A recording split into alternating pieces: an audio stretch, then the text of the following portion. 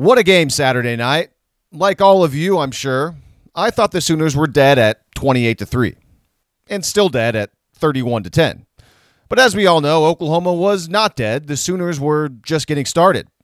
OU outscored Baylor 24-0 in the second half. By now, you know, it was the Sooners' biggest comeback victory in school history.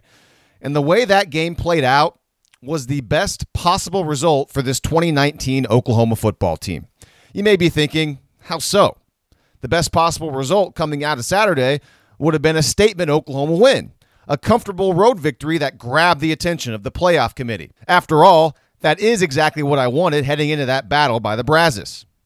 But instead, we saw the Sooners get absolutely smoked for 30 minutes of football.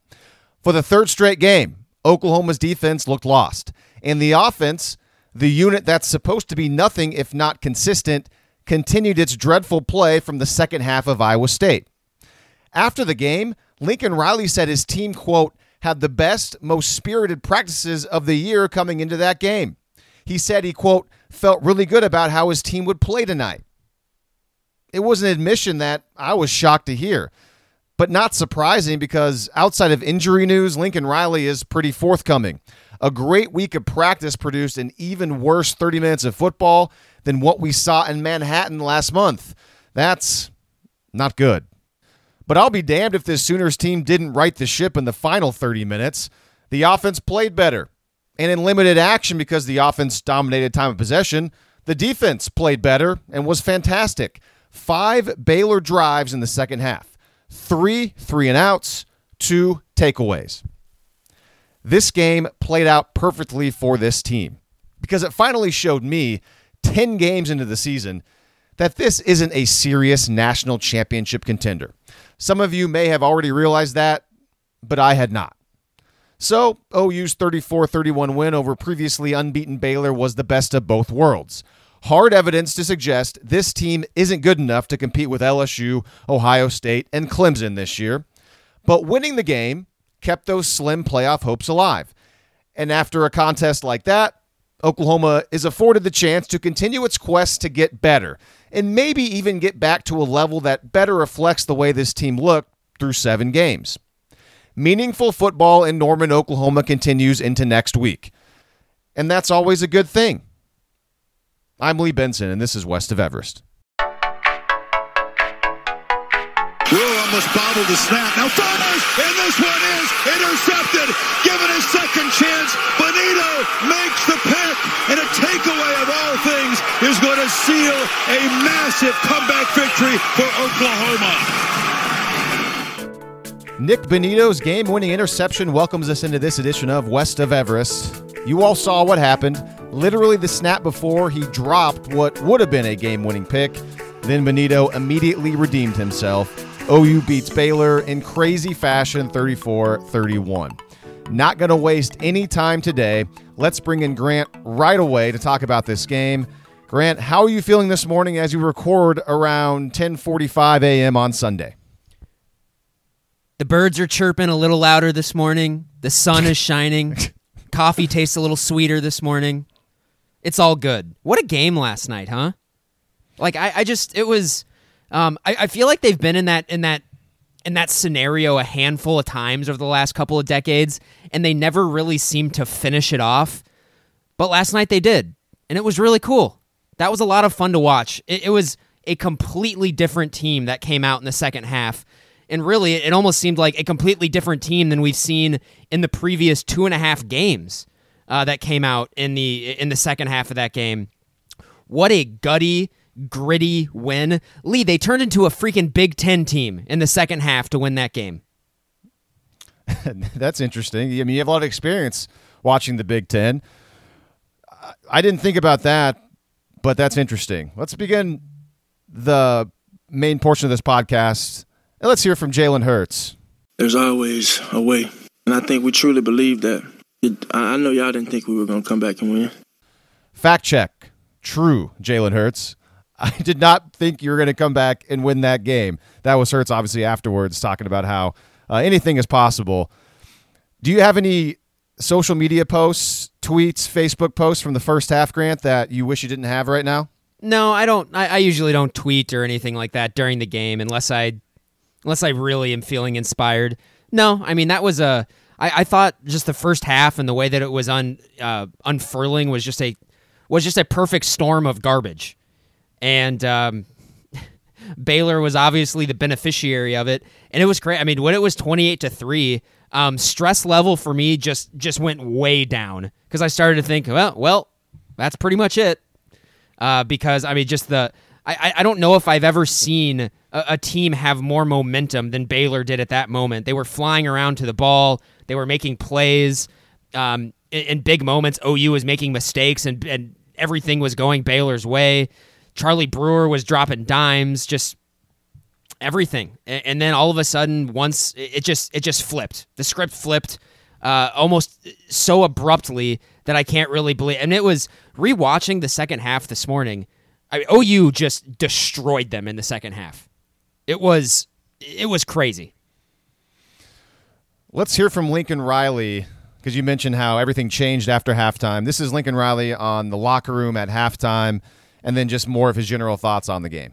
The locker room at halftime was probably not what you imagine it would be like in the movies when something like this happens. It was didn't have to say a whole lot to our guys. They knew what they had to do, and you never know 100% that you're going to be able to come back from something like that. But I think they all felt like we had a chance, And I got to be honest, even at K-State when we got down that third quarter, I think maybe about half of us really believed that we had a chance to come back and win that thing. And in this one, there was not one person on that sideline that didn't believe it. And now you still got to go make it happen, but the belief is for a comeback like that is where it starts. This one is up there for sure. So I'm beyond proud and then also beyond excited about us continuing to grow. I think people still see we got a lot of things to continue to grow on and get better, but I think this can be a catalyst for that. I think it will be. And our best ball is coming soon.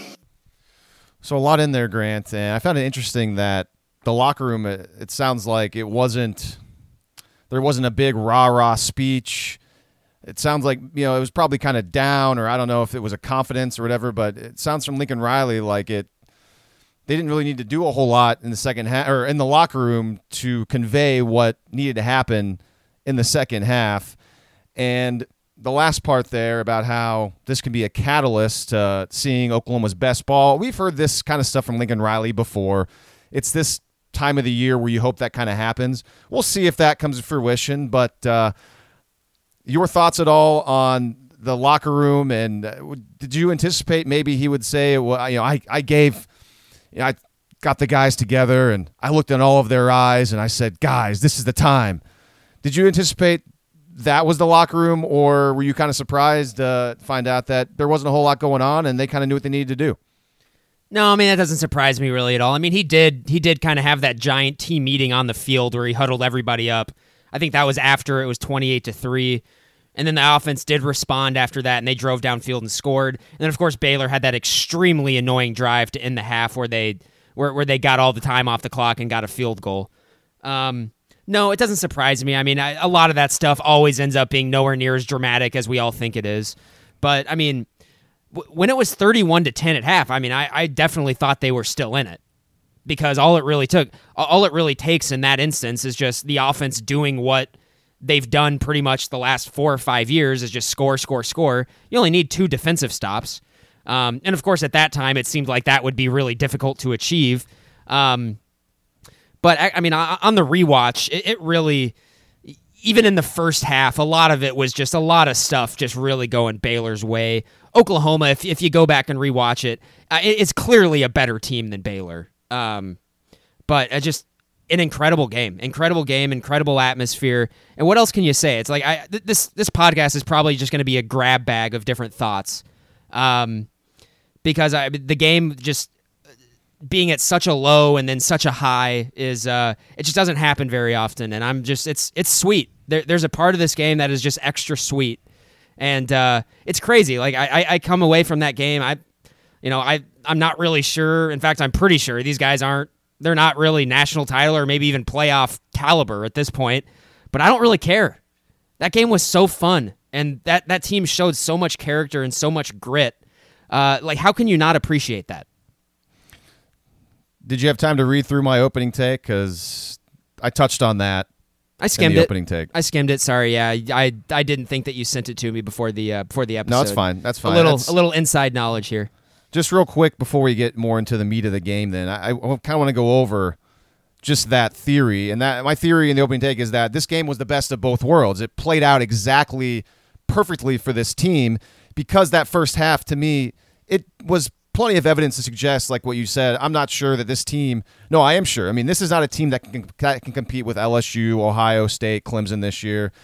But at the same time, Oklahoma won the game. So those slim playoff chances still are alive, and it affords this team with this kind of crazy win to potentially get better and use this as a catalyst moving forward. And maybe, just maybe in the next couple of weeks, the defense can get back to more what it looked like in the first 7 weeks. So, again, a little bit of best of both worlds. It told us, yes, expectations for this team shouldn't really be national championship caliber. And like I said in the opening take, I still wasn't convinced of that until Saturday night. You've convinced me, Oklahoma, but at the same time, I am happy about the fact that Oklahoma won, obviously, and I want to see what a win like this could potentially do to a team.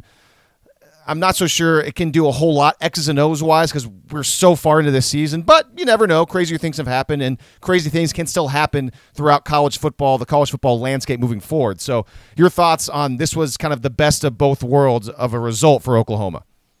Oh, I mean, I don't know about that. I'm just happy they won. I mean, that's really all it is. Like it's not like I'm happy that I don't think that they're national title contenders up to this point. It's just it was just a really cool that game was college football personified, and it was great.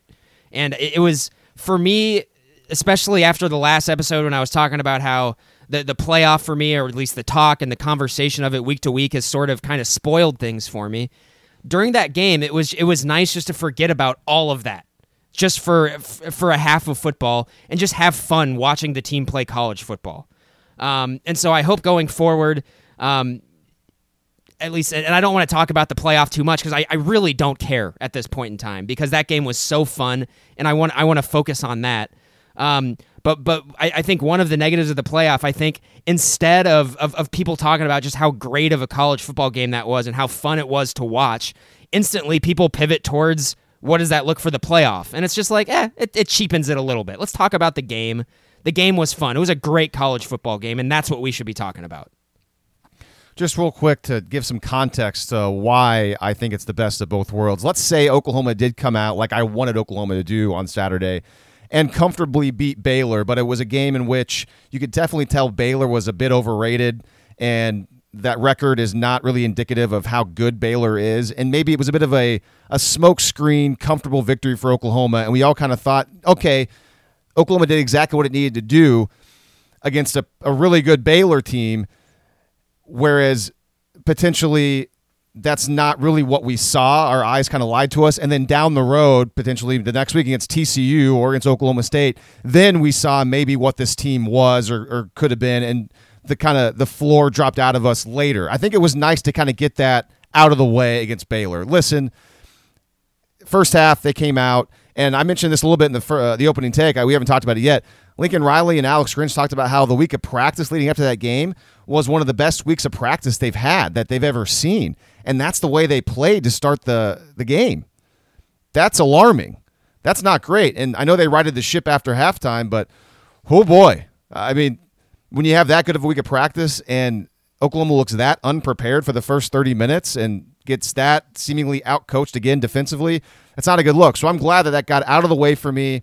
It certainly settled what Oklahoma is in my mind. And we watch these games differently. You and I clearly do. I don't think playoff stuff, I don't think that cheapens anything. We can talk about this game all we want. It's still fun to talk about. And we can also talk about the playoff stuff too, because to me, that's what this is all about, is winning a national championship. But at the same time, I kind of have gotten right and have accepted that, okay, this year, Oklahoma's not going to win one. It's just nice for me, though, too, moving forward, that we have another game that's technically meaningful. And so, again, I know we differ on this subject, too, and we can move on to the game. I suppose we haven't even talked. Let's get this out of the way first, or not first. I know we're deep into the podcast. CeeDee Lamb not playing. Super surprising. It was a medical issue. Still nothing concrete in the postgame from Lincoln Riley. I wanted to bring that up, Lee. I did listen. I listened to the Sooner Scoop postgame pod this morning, and Kerry Murdoch was heavily theorizing that this was a suspension situation and had nothing to do with medical at all. So I did want to put that out there. Reasons why that? Just I think he did say based off what they had kind of heard that it sounded like it was more of a suspension thing, and they did start to put together some evidence because a lot of the rumors around the medical stuff was that it was maybe like a concussion stemming from last week when he got hit on the punt return. But then they were saying if it was a concussion issue, there's no way he ever would have warmed up. He never would have been out there. And Eddie was talking about how they talked to him earlier this week, and he didn't. He just seems normal, like nothing was wrong. Well, yeah, that's what's so weird about it. He talked on Monday at the press conference, and everything was fine. And so I wouldn't. Yeah, I would only bring that up just because Kerry. I mean, he's not just going to throw stuff out there. He was like, if he says it, he's got some evidence probably in the back of his mind to support that. So that's all. Okay, so yeah, CeeDee Lamb not playing. Lincoln Riley was asked about that after the game. I don't have any sound on that, but Riley just said, I'll kind of paraphrase for you.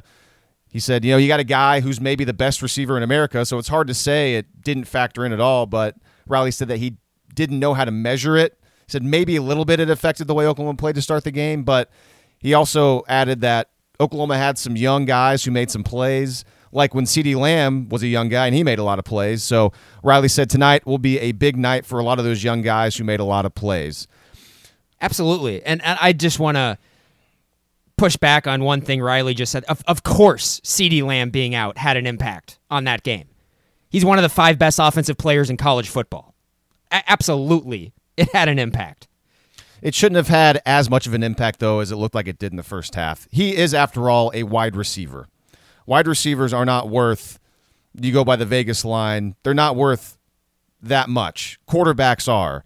And especially considering Oklahoma's got a ton of talent on the outside, too, which we ended up seeing as the game progressed, it should not have affected the team as much as it seemed to. Yeah, theoretically, but CeeDee Lamb being out could totally change what Baylor wants to do on defense. It frees up an extra defensive back for them. Because, they were going to have to double him. But did it? I don't know. I didn't go back and rewatch the first half at all. Well, so when I went back and rewatched the first half, I saw a lot of man coverage across the board. And getting in their face, and them also coming up and being aggressive around the line of scrimmage, almost like when they realized that CeeDee Lamb was out, they said, "Oh, screw this, we're going to tee off on these guys," which is the correct way to go about going up against OU, especially with the limitations that Hurts has shown up to this point this year. So, one of my big takeaways from that game, Baylor's defense is outstanding. That is absolutely one of the best defenses in college football. It's a good Let's not go too far. Let's not get too carried away. I'm sure it's a really good defense, but this is still the Big 12. What Oklahoma played so poorly in the first half, and Oklahoma was able to wear down that defense in the second half and kept that defense on the field for the entirety of the second half. I can't remember. I didn't see time of possession plays. Wait, so you weren't that impressed with Baylor's defense in that game? I am holding judgment considering that Baylor's defense has been had by lesser offenses a bit this year. Not really. Not really at all. No. Yeah, Oklahoma State had some success against them. That was definitely the most success anyone's had against Baylor this year on defense. Oklahoma certainly had some success, but I'm not going to jump and say that it's one of the best defenses in college football because I refuse to believe that, especially considering that I don't know if TCU's defense, which is coming in, might be better than Baylor's defense. We'll see. TCU's defense is playing lights out right now. Although, I just really disagree with that. All right, that's fine. The reason why you think that is because what Baylor did really well, and I'll give them credit for, Baylor, every single time Oklahoma got hit, Baylor brought the wood, man. Every time a player caught a pass or a running back was going down the field, Baylor hits really hard. Those guys make you feel it, and it probably takes a toll over time, and Oklahoma was able to, put it back on them. It's a really good defense, but a really good defense like that gets off the one of the best defenses in the country. Put it that way, gets off the field whenever you have a huge lead like that, and is able to get the ball back to your offense. That was bad for Baylor's defense after halftime there. Well, I mean, why can't Oklahoma get credit in those situations? Baylor forced OU to have 12, 13, 14 play drives. And OU succeeded. Baylor's defense is very good. I'm not going to say it's one of the best defenses in the country. I'm not going to go that far. Just based off of one game. It's not based off one game. I think they got up for Oklahoma like everybody does. I've watched a lot of Baylor this year. That defense has been really good in pretty much every game I've watched of them play. Okay. I don't think it's one of the best. I mean, when you say that one of the best in the nation, I mean, that means you're basically putting it in what? The minimum top 10? Yeah, I think it's very reasonable to say that that's one of the 10 best defenses in college football. Okay. Well, we'll see how it plays out the rest of the year. I mean, how sure of tackling they are. James Lynch and Bravion Roy are outstanding. And their secondary was great. They were active. They tackle well. Terrell Bernard is really good. That's a guy I wanted them to attack going into the game, and I don't really think you can attack him. He's good. He's very good. I was really impressed by that defense. What do you want to talk about in the first half? Because most of my thoughts are in the second half whenever the game got good for Oklahoma, and we can keep it positive because, let's see, first half stuff. Offensively, weirdly, we saw Jalen Hurts put the ball on the ground like Kyler Murray did against Texas last year. That was a massive turnover that led to a Baylor touchdown. Let's see. I mean, Jalen Hurts' interception was horrible. That was returned all the way into the red zone. What a really bad decision that was. Just terrible decision there. And after the game, on the opposite hash, that was a long throw. And I wrote here in my notes on the rewatch, it looked like the ball was in the air for like 5 seconds. I mean, just not a good decision at all. No, and it wasn't there. It was never there. Let's see. I mean, I know what he was trying to do. He was trying to zip a back shoulder throw to Basquin, but he just didn't have the zip on. Well, he doesn't have the arm for it. I mean, that's probably close to like a 40 or 45 yard throw, right? Because it's from the opposite hash. He can't. Yeah, he doesn't have the arm strength to make that throw. He just doesn't. And even on the, and Jalen Hurts is not going to be confused with Baker Mayfield or Kyler Murray. We all know that, accuracy wise or arm strength wise. In the first half, I know you watched it more than I did on the rewatch. What notes do you have? What do you want to touch on in the first half? And then we'll go from there, and then we'll get that out of the way until we get to the good stuff in the second half. Well, yeah, I want to start on defense in the first half because the thing that was absolutely driving me insane watching it live and then again on the rewatch was just was Charlie Brewer being able to scramble and up the middle of the field. And so I did notice that some of his scrambles, and I'm kind of using air quotes here, were designed runs because you could tell because the offensive line was peeling out and looking at and going out to block someone. But it did seem like a lot of those plays that they were running did have a read attached to it for Brewer, and he was essentially just watching the middle of the field. Whenever the middle of the field vacated, he instantly took off and ran every single time. And that was, in the first half, that was a big part of Baylor's game plan. You could tell because they knew going in that they weren't going to really hold up very well on the offensive line, and that did come to fruition. They struggled to block OU's offensive line in pass protection the entire game, but Brewer, a lot of the time, especially in the first half, was able to step up and was able to get 5-6 yards. He had a couple of really big runs as well. I think that is the one thing right now, especially going into TCU next week, they have to clean it up. Because TCU is going to run that all day long. Because that's what Max Duggan does. He runs. Yeah. Mm-hmm. So they have got to clean up the quarterback draw and the quarterback scrambles at the middle of the field. It's killing them. And in the second half, Alex Grinch talked about how his keys to the second half was, one, he mentioned that Ronnie Perkins was relentless up front. And he was really Ronnie good. Perkins had the best game of his career so far. And also in the second half, you think as much as anything, he thought Ronnie Perkins just changed the way that Baylor's backfield was feeling. And also, he mentioned that Oklahoma was not allowing get-out-of-jail-free cards in terms of scrambling for Charlie Brewer. So whatever they did after halftime... They started spying him with Deshaun White.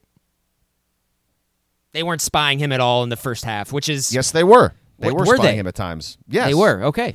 Early in the game, they were. And then one of the plays that in the second quarter when he scrambled, and I can't remember when it was, but he wasn't being spied. And I tweeted about it because I have no idea what Kenneth Murray was doing. He literally ran himself out of the play when they were playing zone coverage, and he just followed the running back. And so in a play where he definitely wasn't spying Brewer easily was able to pick up chunk yardage. I can't remember if it was second down or third down. But they weren't just not spying him. They were. I mean, early Kenneth on in the Murray game, had they another were, rough game. and he played well in the second half. And I mean, everyone did for the most Everyone, part. But everyone in the second half played well. It's hit and miss. I think they're not always spying these guys. I noticed early on. I mean, you could tell early on that Baylor was running plays with Charlie Brewer almost to test out to see if he was being spied. And even though he was still gaining a couple yards here and there. So that's really hard to see unless you look really carefully for it every single play. And I haven't done a full rewatch to see. I suppose maybe I need to go back just because whenever Brewer did burn them up the middle or anywhere, they weren't spying him in any of those instances. And just in my mind, that happened a lot. I mean, that happened a double-digit amount of times. And so whenever they're not spying him, he's burning them on that. That's something that sticks in my head. So, and I remember... I just want to know... Oh, go ahead.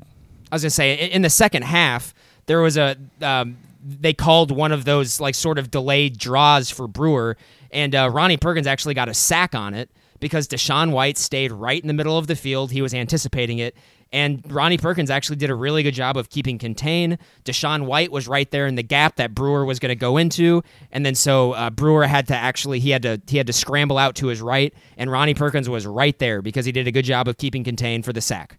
And so that was just an example of another adjustment that they made. And it's actually kind of hard. Rewatching it in the second half, it's hard to actually get a great, like a wonderful gauge of the defense because they only had to defend 16 plays.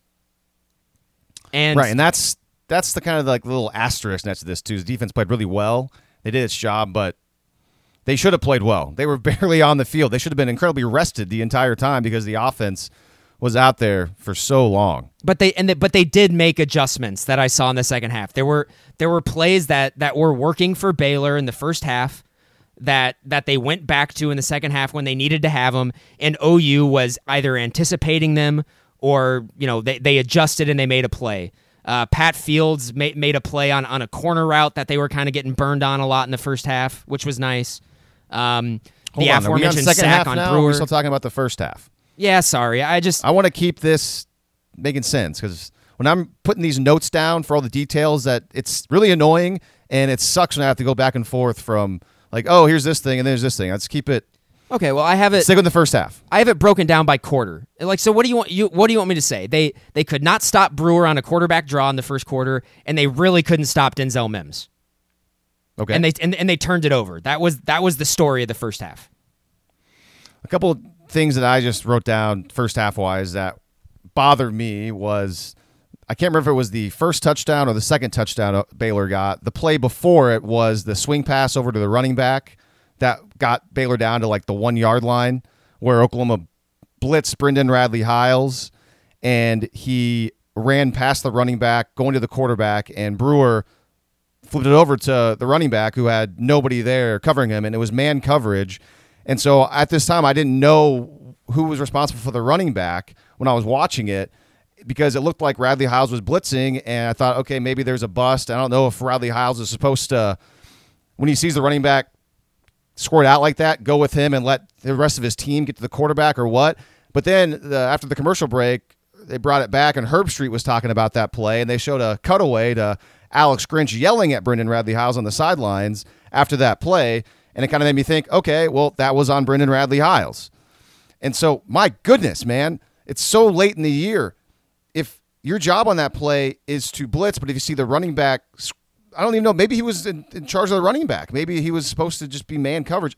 It's just, how do you blow assignments like that? That's so annoying to me, and Grinch looked really mad about that. So on TV, I thought you could read Grinch's lips. He was saying, do your job. Mm-hmm. Yeah, I saw that too.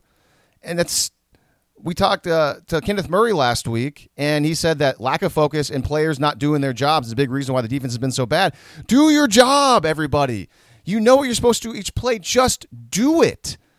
I've never understood the mentality of trying to go out of your way and just doing something that's not your job because it's a team game. So that really annoyed me in the first half, that play.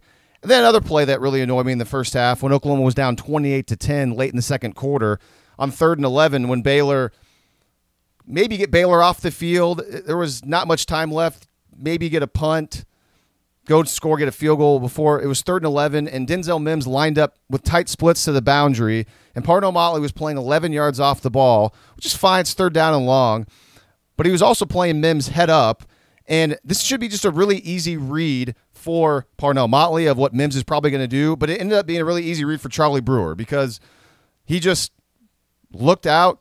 Denzel Mims ran an out route and threw an easy pitch and catch to Denzel Mims as Parnell Motley certainly wasn't anticipating that. And that's looked like the same play that they scored a touchdown on to Mims. I think their first touchdown of the game. Same play.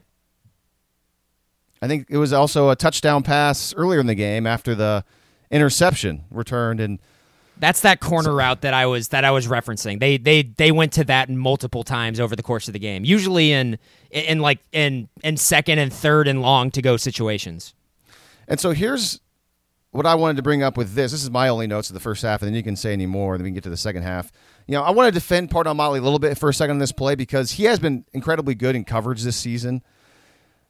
He was the deep safety essentially on that play. So if Mims does beat him deep, it's a touchdown because there's no help behind him. So he's got to keep everything in front of him. So I understand why he kind of had that 10 to 11 yard cushion, but it still didn't seem like he was anticipating that out route. My question is, where is the aggressive at the line of scrimmage jamming that we saw the first 5 to 7 games of the season? It looked like the team in the last 3 games is playing more scared, and I thought that was evidence just more of Alex Grinch's kind of loss at that point. And I know that Denzel Mims is really good, but Parnell Motley is really good too. And what's happened to bringing the fight to the receivers? Maybe if Parnell Motley was still playing that same principal coverage of a deep third, but playing a little bit tighter, it would have been a much more difficult throw and read for Charlie Brewer to make that play on that 3rd down. And instead it made it easy. So that's the point I want to bring up. We have not seen that aggressiveness, it seems like, as much from Oklahoma's secondary on the outside recently as we had earlier. And that's a problem that could be a problem moving forward. Makes me wonder if Grinch was scared off because Jaden Davis was up playing bump and run on Mims in the first quarter when he burned him for the first touchdown of the game, right? Or was that the second touchdown? It was one of the touchdowns. They all run together. I don't know. But, that was just a really good play. It was a good throw, and Mims, a very savvy receiver, kind of used his arm to get separation that wasn't offensive pass interference, but it was a very savvy move. That was a nice play. You can't get discouraged by just nice plays every once in a while. So I wasn't that thrown off by that play, to be honest with you. But, yeah, maybe that was a factor. It certainly would make sense. What else you got? Well, should we move over to the defense was not good in the first half, I think. But also, they were put in some pretty tough situations. They had 2 instances where they had to defend an incredibly short field, I think inside the 20 both times. That's a good point. Another one of their touchdown drives, Baylor started at their own 45, so basically midfield. I feel like OU's defense has had to defend some really short fields lately. Okay. The overall stats after the game look pretty good, but that's mainly because the second half was so one-sided. All right, so we already played Lincoln Riley talking about the locker room at halftime. You know what? Let's play Jalen Hurts. Let's just have Jalen Hurts' thoughts after the game, and this could maybe propel us into talking about the second half. We're out there battling, and, their leader made some mistakes, and we all found ways to overcome it together. It shows the character we have. It shows the perseverance we have. Talk about, I think I've said this before, you talk about me being a new guy, me being placed on a whole different team, a team that I prepared for last year in a bowl game. Talk about not knowing the identity of what we are. And I think we're a football team that when we have the right focus, the right energy and enthusiasm all throughout the organization, I think pretty good. So that's a testament to the hard work, the belief we had in each other, and the will of not being denied. So a guy who turned the ball over twice in the first half, came out, let his team down for a touchdown to begin the second half, and then after the defense got a takeaway, which we can talk about at some point, Hurts turned the ball over near the goal line, which could have been devastating, but as a team, the defense came out, picked him up, and overall, you heard it from Jalen Hurts, it's a cliche in sports because we've heard it over and over and over again from many different teams and players. Team is so important, and wins like this are so big, but it's not insignificant to talk about how important that was for this team, especially considering last week they overcame some bad play late and got that win somehow, and they just never doubted themselves. And so anyways, I'm not sure if that really projected us into the second half, but I just wanted to play some sound to break it up. Second half, Grant, first drive. Let's begin here. I want to talk about some of the big plays in the game that led up to everything falling in Oklahoma's way, and that's what I mostly have notes on too, and I know you have second half notes as well. And that first drive of the third quarter, here are the big plays that I saw on that drive. 3rd down and 13. Baylor had just accepted a holding penalty that pushed Oklahoma back to the Baylor 31. And Oklahoma called a nice mesh concept underneath. Lincoln Riley's very good at those. And Hurts finds Charleston Rambo on the crosser, untouched, goes 28 yards down to the 3-yard line. And then on 3rd down and goal later, he throws that touchdown pass to Austin Stogner. Very good throw by Jalen Hurts there, by the way, as he extended the play and was able to throw it back towards the field. So the 3rd down play to Rambo was huge, and then it ended up with Oklahoma scoring the touchdown to Stogner. Your thoughts on that opening drive of the third quarter? Yeah, there was also a couple of big throws to Lee Morris at the beginning of that drive as well. This was the drive when we started to see Lee Morris we started to see Hurts kind of develop some sort of connection with Morris, which continued on in the second half as well, and I want to talk about that, and we will, of course. But yeah, that was especially Matt Rule accepting that holding penalty. That was one that I circled for sure, just because I did not understand that. I would not have accepted that at all. You're giving Oklahoma a really explosive offense with a lot of playmakers, another down essentially, and what's 13 yards to that offense? That was and I know hindsight's 20/20 in this instance, but not a good decision by Rule. I thought it was a bad decision right when it happened, and there you go. You get Charleston Rambo in space, and 28 yards later, and OU was right back in. I didn't think it was that bad of a decision, considering Baylor's defense had been playing incredibly well and been dominating Oklahoma most of the game. 4th down and 3, they're going to go for it. Lincoln Riley's not kicking there. Only 3 yards of this offense. I'm sure Rule thought, you know what? 3 yards is not that much. 3rd and 13, potentially I can get, my defense is playing so well, I can get a good call here and get him 4th down and longer. I didn't think it was that bad of a call to accept that penalty. I understood it, given the way Baylor's defense had been understand playing. it. I just wouldn't have done it. I thought it was I thought that's something you probably do accept against most teams that you play, but I wouldn't have done it against Oklahoma. I'm curious, Oklahoma might call that same exact play on 4th and 3, but Baylor might have more guys up near the line of scrimmage and might be more ready for that play, and they might have, maybe. OU seems to be more comfortable with just when they have more space, right? And if it's 4th and short, presumably there'd be a lot less space to operate. All right, so 31-17, then Baylor gets the ball back. And there's many potential turning points in the game, Grant, but this has got to be turning point number 1 for me, because you just see Oklahoma's offense do its job. They get the ball. By the way, this is why I love Oklahoma. Lincoln Riley always defers to the second half, because if you are trailing big at the half, you get the ball coming out of the locker room. I love that, and it worked out perfectly for them this time, getting the ball and going down and scoring a touchdown. That's exactly what you hope for. Baylor gets the ball, though, Grant, and what happens? Very first snap, JaMycal Hasty breaks one. JaMycal Hasty is going up the sideline, and all the momentum Oklahoma just got. Okay, offense, great. Now it's your turn, defense. Very first snap, the defense gives up a big play. But what happens? Parnell Motley comes out behind JaMycal Hasty, punches the ball out. Oklahoma recovers, and just like that, the Sooners for the first time since September, have an official takeaway, Grant. And at the time, from the wide angle, I thought Hasty literally just dropped the ball. I didn't know that Parnell Motley had punched it out from behind. So I thought, oh my God, that Oklahoma forced its first takeaway by the other team literally just dropping the ball and giving it right to them. But no, upon replay, you see that it was a great play by Motley, punching the ball out. And Hasty, too, had two hands on the ball. He was covering it with two hands, and Motley still was able to punch it out. That was the turning point, I think, because all this emotion of, oh my gosh, the defense is giving up, this explosive run play, Baylor's grabbing all the momentum back, and then boom, a takeaway for the Oklahoma defense, which hasn't happened in 5 games. Your thoughts on that play? Well, I mean, I'm actually going to be curious to hear what other people say. So let us know after you hear this. But when that happened, I kind of got a jolt of energy, and I immediately started to think, I was like, holy crap, they're going to win this game, aren't they?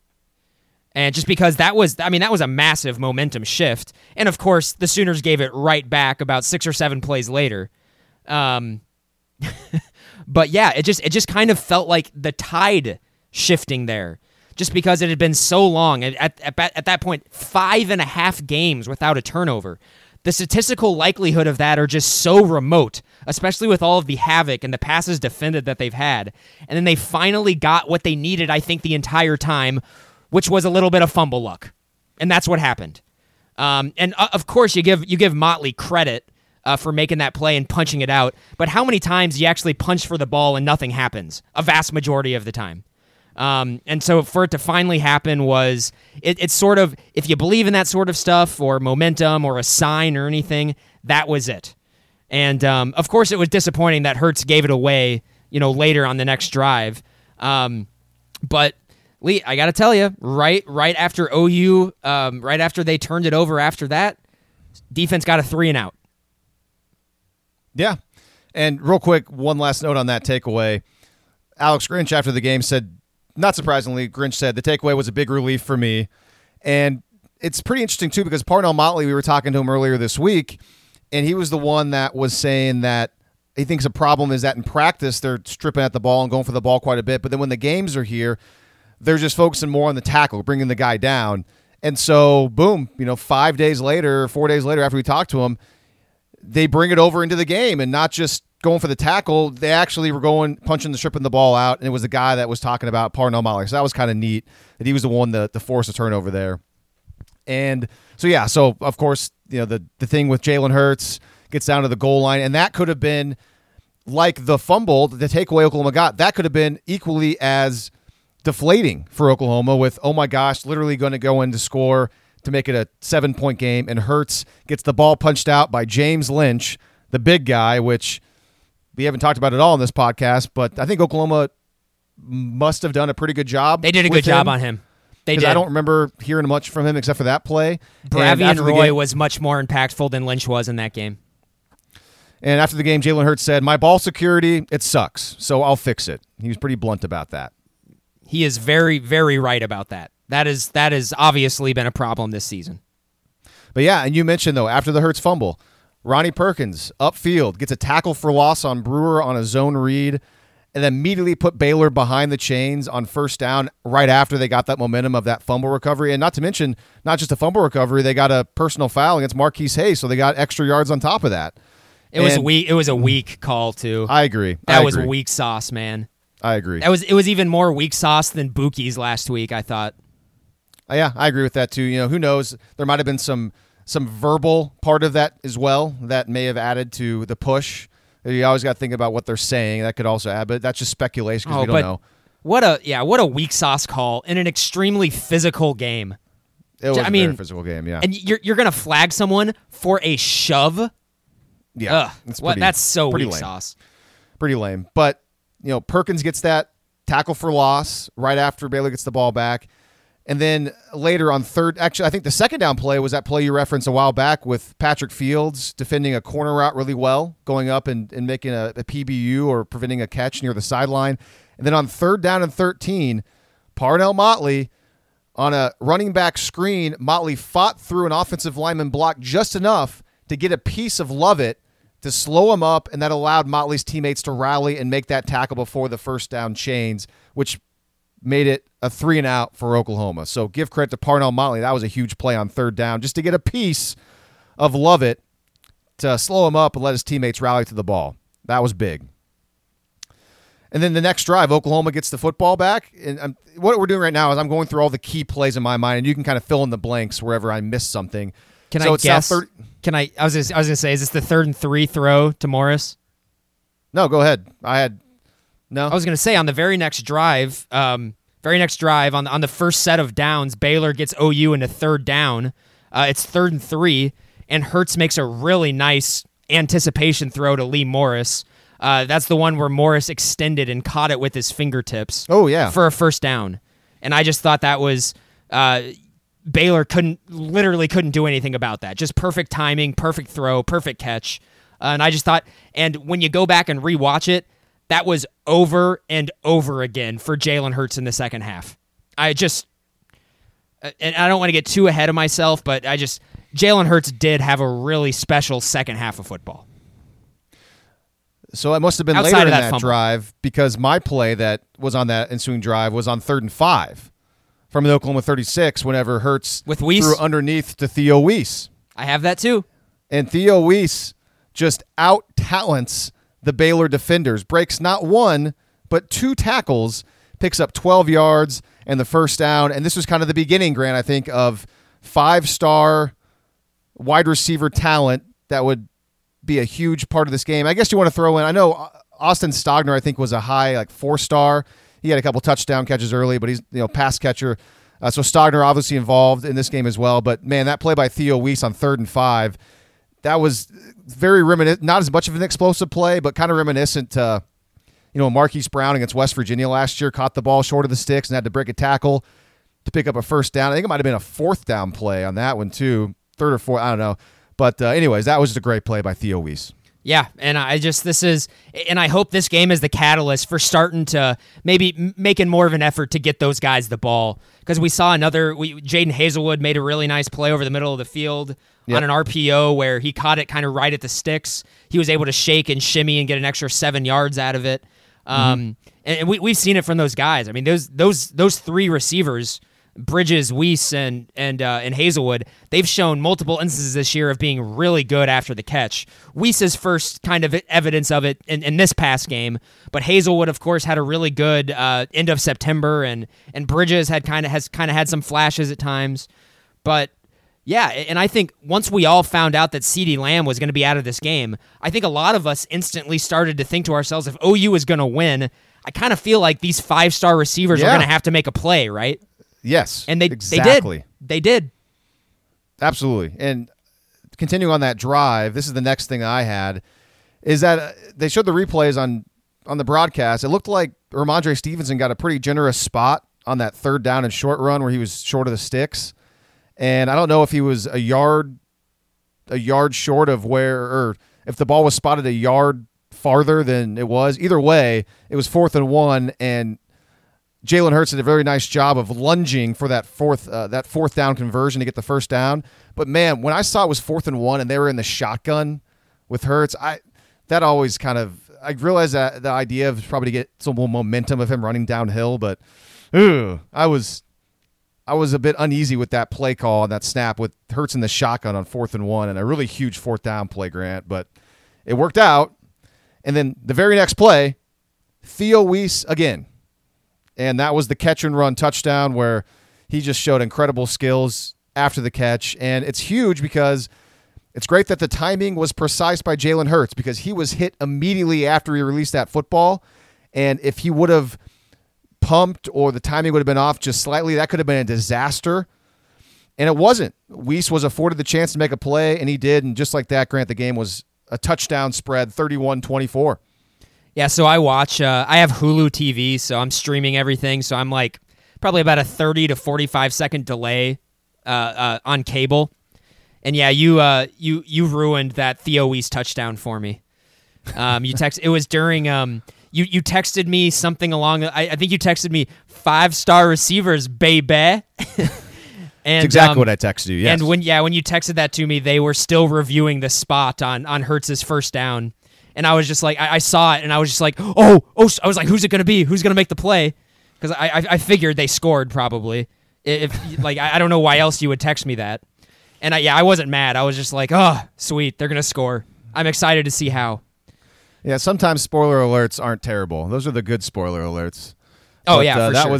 That was definitely a tell for me to not if I was going to text you later to kind of wait longer. But Yeah, I also made I made a note here, Lee, because after that drive, and after we scored on my rewatch this morning, I made a note here, and then this was the first time it kind of clicked for me, and I realized, wow, Hurts in the pocket so far in the second half, just much more aware than he was in the first half, and it kind of started to look like he was figuring out what Baylor wanted to do, to the point where he was not surprised whenever pressure was coming. It seemed like he knew where the pressure was coming from, and he always knew where to step up in the pocket, where the extra space was, and he was doing a really good job of keeping his eyes downfield, and when there was stuff there for him to take and run, he would do it as well. And Hurts outside of that fumble was nearly flawless in the second half. He was very, very good. mm-hmm. Very nice. So 31-24. Let's go to the next Baylor drive. 3rd down and 9, and this was one of the biggest breaks of the game for Oklahoma, Grant. Tyquan Thornton just drops the ball. Would have been a first down near the sidelines. Literally just drops the ball. Great throw by Charlie Brewer. Oklahoma, very fortunate. It's a 3-and-out again, and when that happened, you know, all of Baylor's fans and the sideline were thinking, "You gotta be kidding me!" I kind of feel bad for Tyquan. I mean, that ball was right. It's like he's probably like wondering, how did I drop that? It was right there. It all evens out eventually. It all evens out, you know. And sometimes breaks happen, and that was obviously a break. But yeah, sometimes receivers drop passes, and sometimes receivers catch passes they have no business catching. It does even out eventually. And you know what? Baylor did have in the first half, they had one pass and catch that I gotta think had less than a 5% chance of being completed, and they got it. And I'm just saying stuff like that evens out. And the play I'm referencing it was in the first quarter. I think it was on Baylor's first scoring drive. Brewer threw an RPO pass over the middle. That was caught by Denzel Mims in one of the smallest windows I have ever seen. And that was also with Parnell Motley's hand in Mims's breadbasket. And all I'm saying is stuff like that evens out. It just does. I love a scientific study of it all evens out, because that's one of the most used thoughts around baseball. Like, oh, it all evens out. You know, you hit the ball hard, you line out, but hey, you'll get a little bloop single. There's no way of knowing that everything all evens out, but it's still a fun thing to say. I just would love an actual study on that to see if that is true or false. both teams make mistakes that leave yards and plays on the field all the time. I'm sure you can go through the tape again, and I bet you could point out some instances where OU had stuff blocked up really well that may have resulted in like a 40 or 50-yard gain or a touchdown, and that the receiver or that the running back or Jalen Hurts just missed the hole. I'm sure you could do that, and that's the same thing. It just is more magnified because it came in a really, really big spot, and it just happens sometimes. They're human beings. So Oklahoma gets a 3-and-out after Thornton drops that pass on 3rd down. And the next Oklahoma drive, the big play for me on that drive, and again, fill in the blanks if there's something before this. 3rd and 8 from the Oklahoma 35. Little dump-off pass to Kennedy Brooks, and Brooks has to make a guy miss to get the first down. And oh boy, does he ever, as Kennedy Brooks is wont to do. Picks up 11 yards to keep the drive going, and that drive led to the 3rd and goal touchdown pass to Braden Willis. And so I just wanted to highlight Kennedy Brooks. Man, that one of my favorite play calls of the game. Really liked that play call. Clear everyone out from the middle of the field, dump it off to Kennedy Brooks with lots of space. And your gamble there is, can Kennedy Brooks make one man miss with lots of space? Yeah, probably. Yeah, probably. Exactly. And he did. And he did. He did. Like he left the guy in the dust. And so, again, that led to the 3rd and goal touchdown pass to Braden Willis. And just like that, by the way, good for see if you're like me. When that play was unfolding, the touchdown to Willis, I saw Willis squirt out, and he was wide open. I said, "Oh, he's got him. Hopefully he sees him." And Hurts did see him. Thank God. That I was don't know if that came through your mind too, but yep, boy, I was yeah, for really sure, because concerned that he wouldn't see him. that play was a very similar concept to Stogner's second touchdown of the game, where they flooded that side of the field with receivers, and there was only 2 defensive backs there. And so Hurts, his read is literally you just throw to the guy that they don't account for.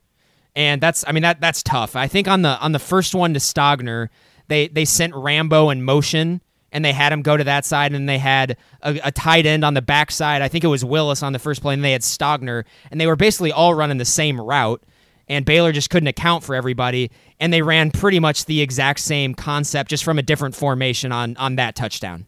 And I like that play. It's just a really difficult play to defend unless you're looking out for it. So the touchdown happens, Sooners tie it up, and so, of course, Baylor gets the football back. And the very first play of this drive, really easy pass interference call against Parnell Motley. He just was all over Denzel Mims. Ooh, did you not see? Okay, here's where I'm going to have to disagree with you because, and maybe I'm wrong on the rules. You're the defensive back. Let me know here. Because Mims grabbed Motley very clearly first and had him and was actually kind of riding him down the field. And Motley sort of grabbed in response to that. What's the call there? Who's more aggrieved? Hold on, let me watch the replay. Got it right here. Because Mims clearly interfered with Motley before Motley even really laid a hand on him.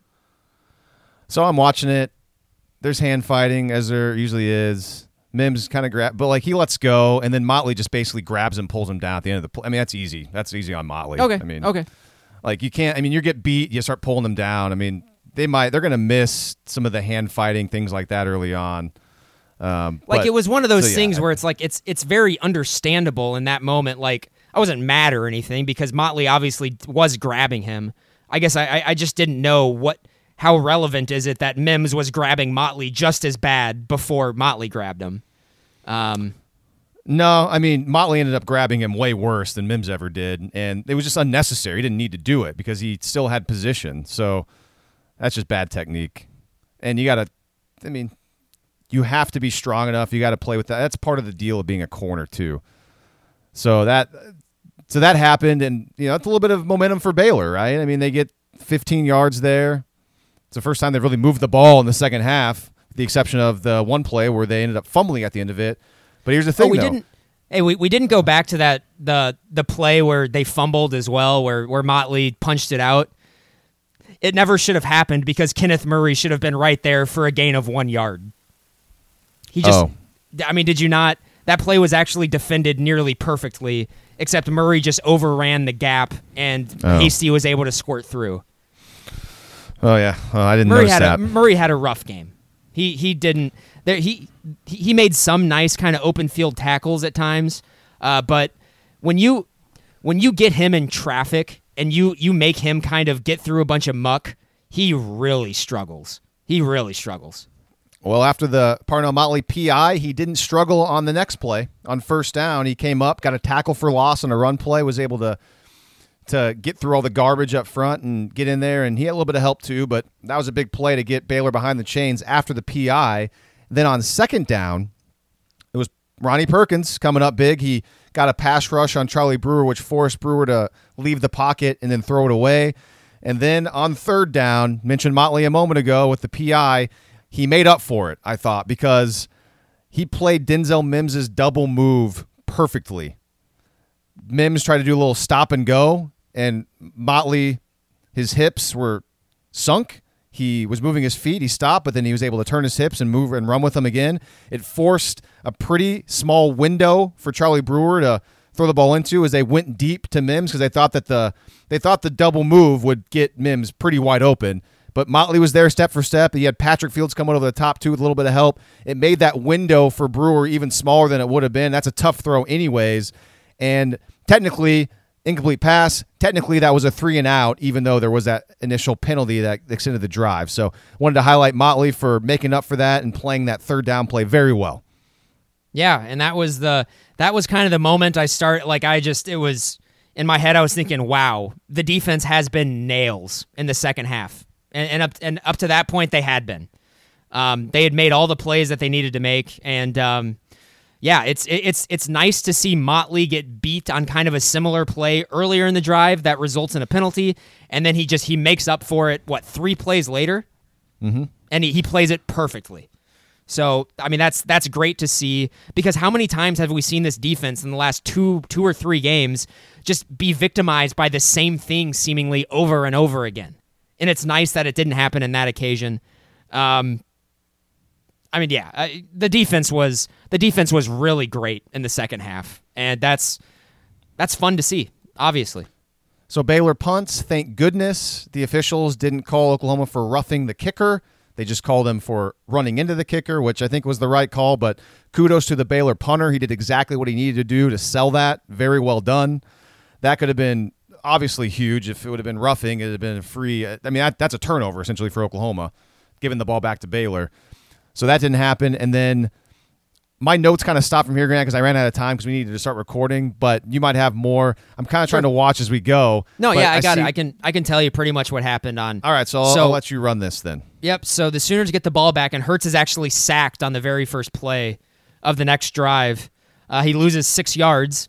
But, Lee, the very next play is Kennedy Brooks' 32-yard run. Man, what a run. What a run. What a and you know what? Play. And I'm glad that's been their best run concept this season. It almost seems like every time they run that play, it results in a chunk play. And I really love that play because it puts the defense in a bind, and Hurts, when he holds it a long time, it forces Baylor to make a decision, and for whatever reason, Kennedy Brooks gets that corner really quickly a lot of the time, and I wouldn't be surprised if we see that a lot more, because I think that's just been a really successful concept for them this year. I'm watching it right now. What I like about this play the most is obviously how Brooks gets the corner and turns it up and is not even touched by the safety who's coming in to try to make the play, who doesn't set the edge. But then at the very end, Brooks just both arms, like, you are not getting this football out. I am holding on to this football for dear life. There's no way I'm going to fumble this thing. Just Kennedy Brooks, such an aware player, such a smart player, really good player, man. And it was his game. By the way, it's nice to see that Ramondre Stevenson was active and playing. And I know that Dean Blevins, my boss at News 9, had heard that Ramondre was dealing with a bit of an ankle thing after that game. I speculated that. I was wondering if the reason why Stevenson didn't play much more after that one carry against Iowa State was he was dealing with some sort of injury. I think that was the case. Hopefully it was just a bit minor, and Stevenson can get more to 100% moving forward to TCU. So anyways, all right, so after the Brooks run, what's next? The next big play that you found. Here we go. I write more Lee Morris, another first down on an RPO, and I think that was one where Lee, I think he just kind of sat down and found the soft spot of the defense. Is this a good time to mention how good Lee Morris was on Saturday night? Yes. What a game. It's a great time. What a veteran senior game that was from him. And he took a shot. He took a lot of shots in the game, making catches, taking punishment.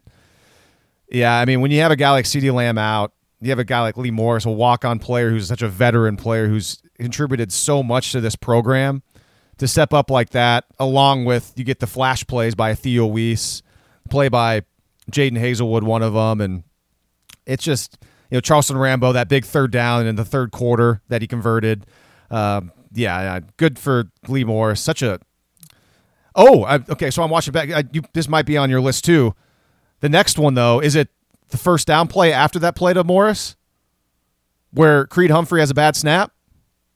Oh yes, did you mark that down? That was huge. What a play by Hurts! Brilliant play by Jalen Hurts to not panic, to pick up the ball, and to know that you immediately need to get out of the tackle box and just huck it as far as you can.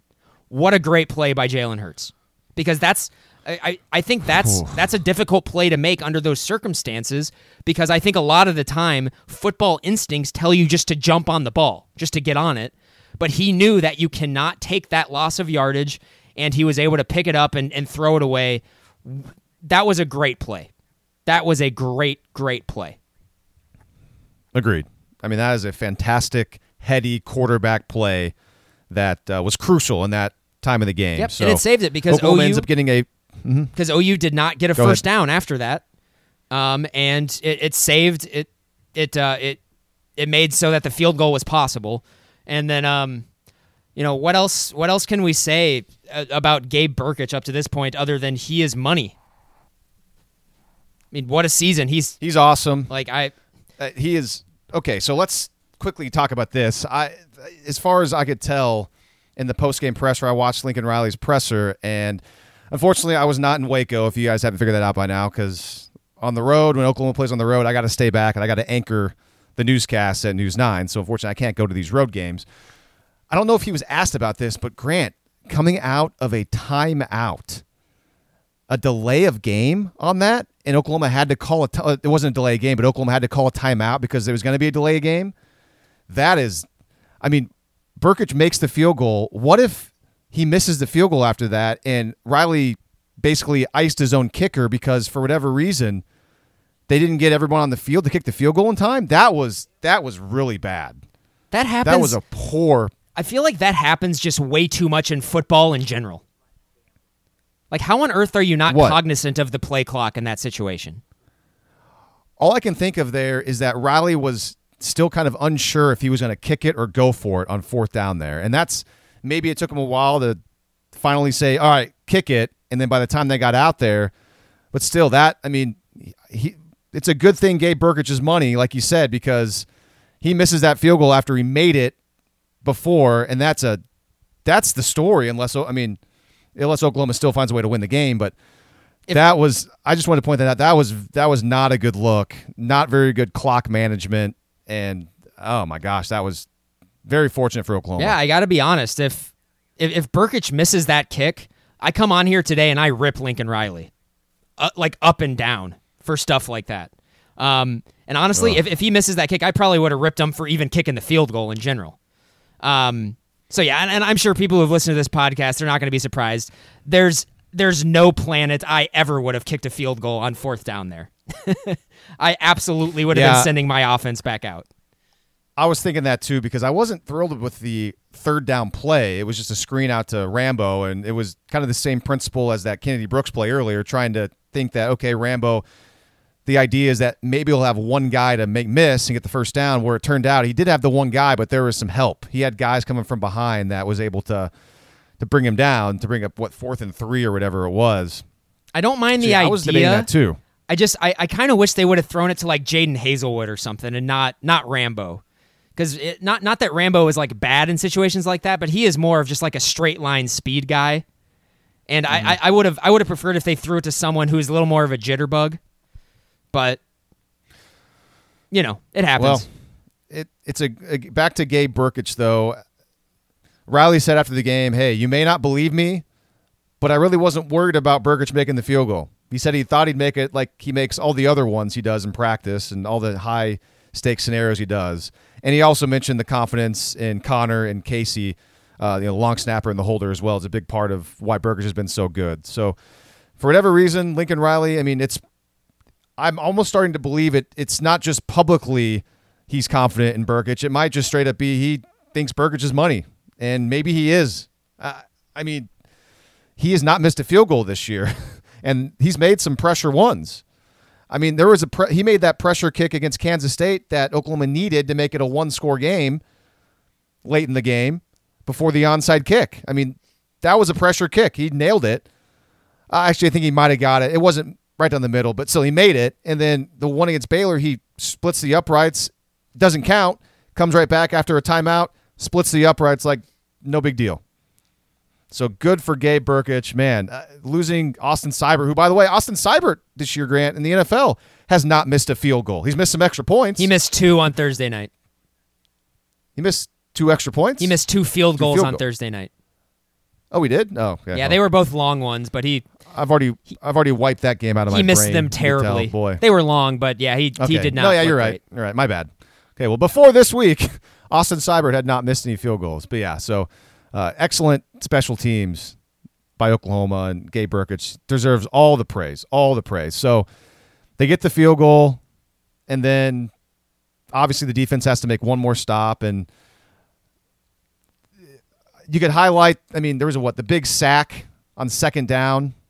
Ronnie Perkins again. Ronnie Perkins had 3 gets sacks. another sack on 3 sacks. But didn't they pick up a first down after this, though? They did. They did. It was they picked up a first down, though. They were playing pretty soft coverage. They threw a little hitch to Mims, and Motley came up and missed the tackle, and Mims was kind of loose after that. Got down inside the 40. And then the next 2 plays were the Bonitto plays. Oh, well, there was one. After the sack, they completed one to the you're third right. receiver. Yeah, it was like a little out route. It was an out route. Yeah, just to get the first down. Yeah, where he went out of bounds. Or, then the next play was to Mims, and then the next 2 were the Bonitto and that was plays. scary. The Mims one was scary, man. I thought Mims was going to break it. He looked like he was about to break that one after the missed tackle by Motley, and then thank goodness they rallied to the ball. Right, God, Kenneth Murray brought him down from behind. All right, so this is it. Yeah, we get to it, and my goodness, man. Oklahoma, gets that takeaway. We think, okay, now the floodgates are open. They got that Parnell Motley strip. And the game can be sealed by Nick Bonitto, and the ball is thrown right to him, and he drops it. I think all of us, I'm sure, had the same exact thought. We all probably just were beside ourselves. I can't even remember what I said or thought. I just remember thinking, well, it was something along the lines of this team, not surprisingly, just cannot buy a turnover. Even after they got one, like the floodgates are supposed to open, but still he drops the game-winning pick. I can't believe what I just saw, Grant. Was there any doubt that creeped in after that? Like, oh my gosh, Baylor is going to figure this out. Well, sure, honestly, but no doubt creeped in, though. I didn't have any that doubt creep in after that, though, to be honest with you. No, I didn't either, actually, because really up to that, Oklahoma really had proved themselves to be quite a bit better than Baylor over the course of the second half. But yeah, and also there just wasn't a ton of time between those 2 plays to really think about it enough, because they showed one replay True. and they quick cut to the next play that Brewer wasn't expecting the snap, and then he picked off the next pass. So, I thought 2 in both plays, really good defensive calls by Alex Grinch. Bonitto is rushing a majority of the game to the point where Brewer is just expecting him to be rushing the entire time, and then he just kind of slips Bonitto into those little zones, and that's what happens. So Bonitto drops to the flat. He just dropped a game-winning pick, but he collects himself, and then he makes a heck of a play. In both instances, Brewer heck of a play, man. Brewer definitely was not expecting Bonitto to be there both times. And just so and of course the more difficult play is the one that Bonitto makes. And so I just kind of thought if you really want to take the half glass full approach for the rest of the season there, you can look at that first dropped pick like, hey, this is a microcosm of Oklahoma's season on defense up to this point. They have a chance to get off the field, a thing that would end the game right now, and you literally could not be in better position. It could not hit you in a better spot on your hands to make the play, and you still couldn't make the play. And so at that time, I'd forgive you if you thought, man, that's it. That was their opportunity to make the play, and now Baylor is going to come down and do it, and that's just what this defense has been all year, especially in the second half. But then 30 seconds later, they get another chance at it, and they actually make the play.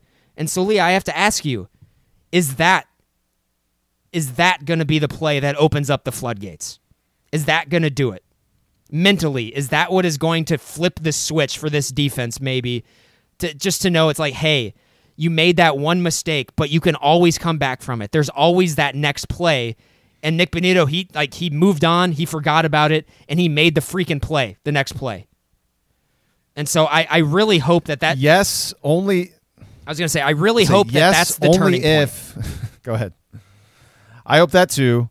And that certainly can be the floodgate opener because of all the things you said, but only if the guys are actively making sure to listen to the coaching staff, do your job, be disciplined, and not try to do too much. And it's up to the coaching staff to make sure they're in the right position. As Alex Grinch, He blames himself all the time. He says it's on us coaches to make sure that these guys are in the right spots and know what they're supposed to do. But as long as, and this is very elementary, but as long as everybody moving forward puts each other in good positions, then yes, that should be what opens the floodgates, because Alex Grinch, he bases his defense on takeaways, and that's what he wants. And Oklahoma, Alex Grinch wants 24 takeaways or something like two. He wants 2 per game minimum. So that in 12 games, that's 24 for an entire season. Oklahoma's well behind that. Technically, Oklahoma's at 8 right now. So they need to get a lot of turnovers in the next however many games to reach that average. Not going to happen, obviously. That's ridiculous. But it's contingent on everybody else doing their jobs and doing the right things for the floodgates to open. But certainly there's a chance for that to happen. And actually, I have Lincoln Riley on the defense and on Alex Grinch after the game. A game like this, a second half like this, you have to have, first year, I know when I came as offensive coordinator, you're going to get into some of those moments where if you can make it happen, those moments, their belief goes through the roof. And we had, we were fortunate enough that first year, not all of them, but we were able to have some of those moments offensively kind of in year one where you could feel the belief go through the roof. And, I think tonight can be that for us defensively. He and our staff have done a great job, and our kids, buy in again this week. Even after all the stuff out there, all the noise out there, this week was as good as it's been, and the result was there. So I'm proud of what he's doing and what our staff's doing, and can't wait to see how much better we get. All right, what else we have here? I mean, that's the game, and I have nothing else to add. Just do 3-word reviews. Yeah, I mean, it's just biggest comeback in OU history. It's it almost like rewatching the game. It almost didn't feel like it, because it's crazy how much OU took control in the second half. That was about as big as a physical butt kicking in a half of football that you will see. And like I really did mean it at the beginning of the podcast when I said they turned into a Big Ten team to win that game. And what's always been kind of the cliched criticism of Oklahoma football, their finesse. They if you get them into a fight, they'll wilt. They're not tough. They were the tougher football team in that game, and that's why they won. And they punched Baylor in the mouth on defense in the second half. And it was nice to see. They decided to go into that second half and leverage their physical advantage in the game. And they just did it over and over and over again until Baylor just didn't want anymore. And it's been a while since we've seen an OU football team be able to do that. And I thought it was just a very unique win. In this era of OU offense and just the crazy yards per play numbers and just how explosive they've been, they beat Baylor in the second half by taking 5-6 yards at a time and just taking whatever Baylor gave them, and they just did it over and over again. And that's difficult to do. And I'm really happy that the team was able to get together. They were able to shake off the cobwebs because it really provided all of us just with a really cool football memory.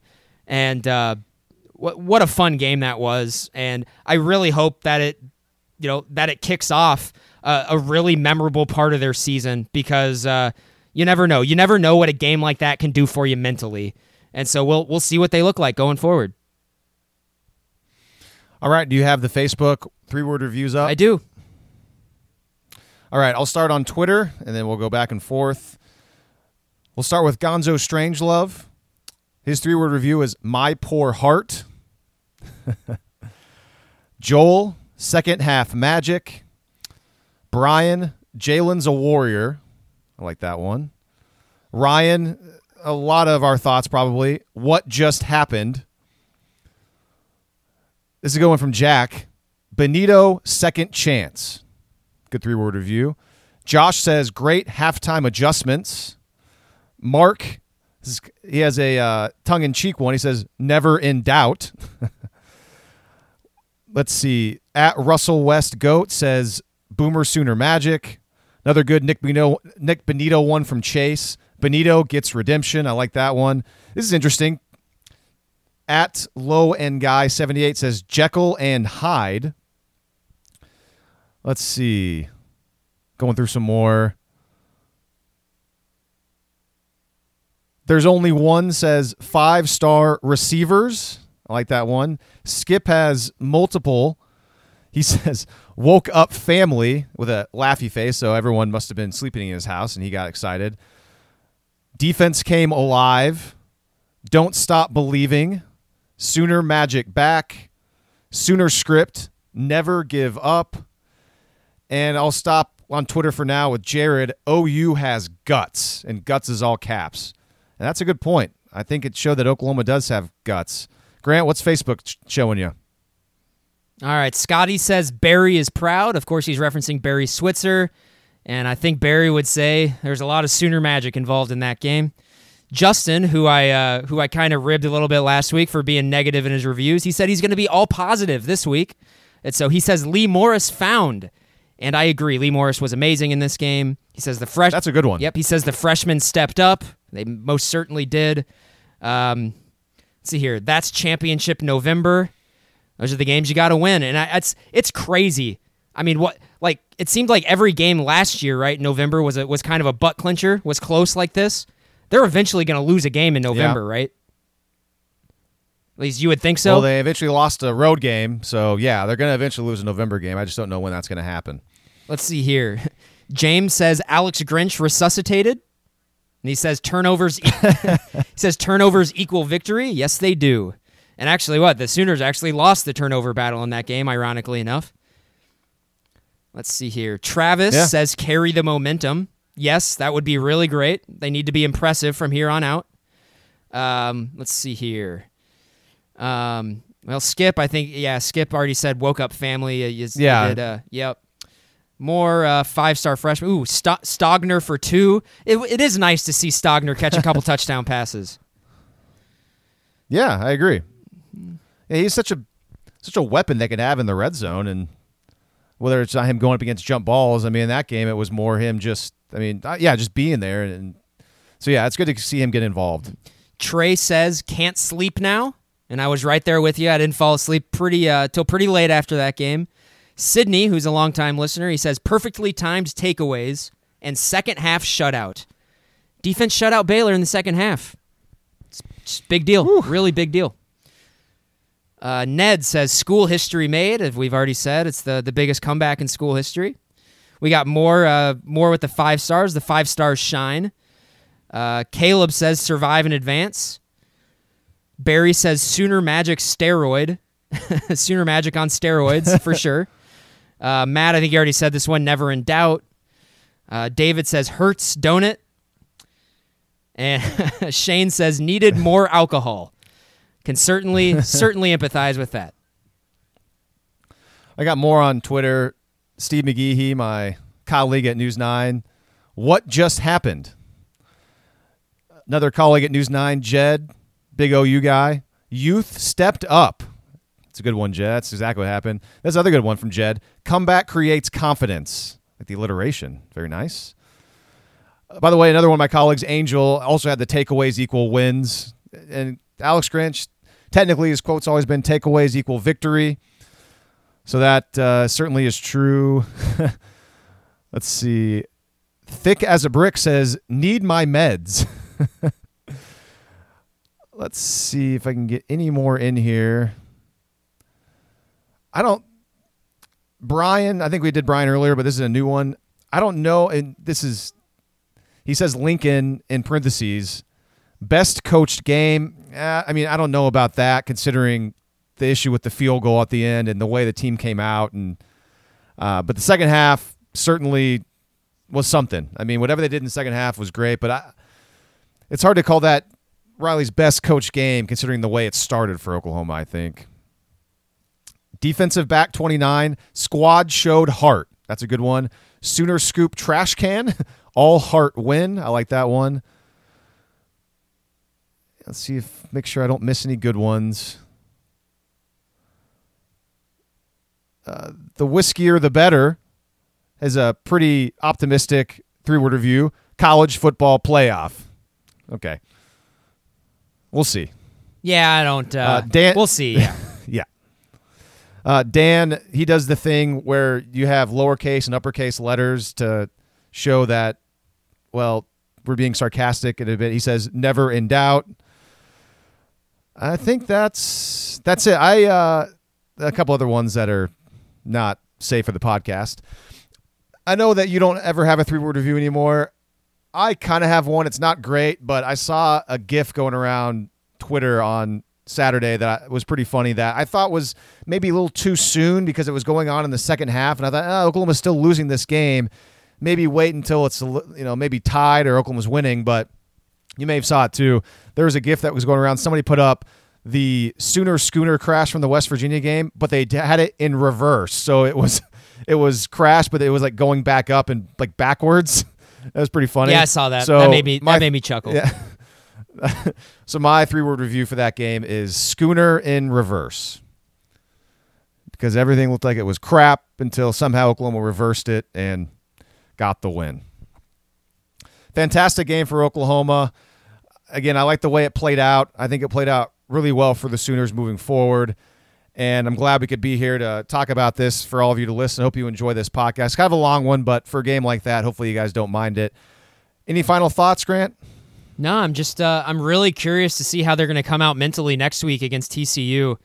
A game where, style points would really not be a terrible thing for them. But also at this point in time, like I said, playoff is not really close to the highest thing on my priority list right now. I want to win the Big 12. I really do. That's that conference championship streak is important to me, and I think it's probably important to a lot of fans. And I think that should be their number one concern right now. And if things fall into place, great. They're going to have, in all likelihood, if they're able to win out, they are going to have a resume that will stack up, and that may get them into the college football playoff. But of course, we know that eye test stuff is a big part of it, and so we'll see what happens. Right now, I just want to see them get better. I want to see them get better over these next 2 games and maybe 3 games into the Big 12 championship. All right, well said. That does it for this episode of West of Everest. We'll be back later in the week to talk all about OU versus TCU. Until then, for Grant, I am Lee. This is West of Everest.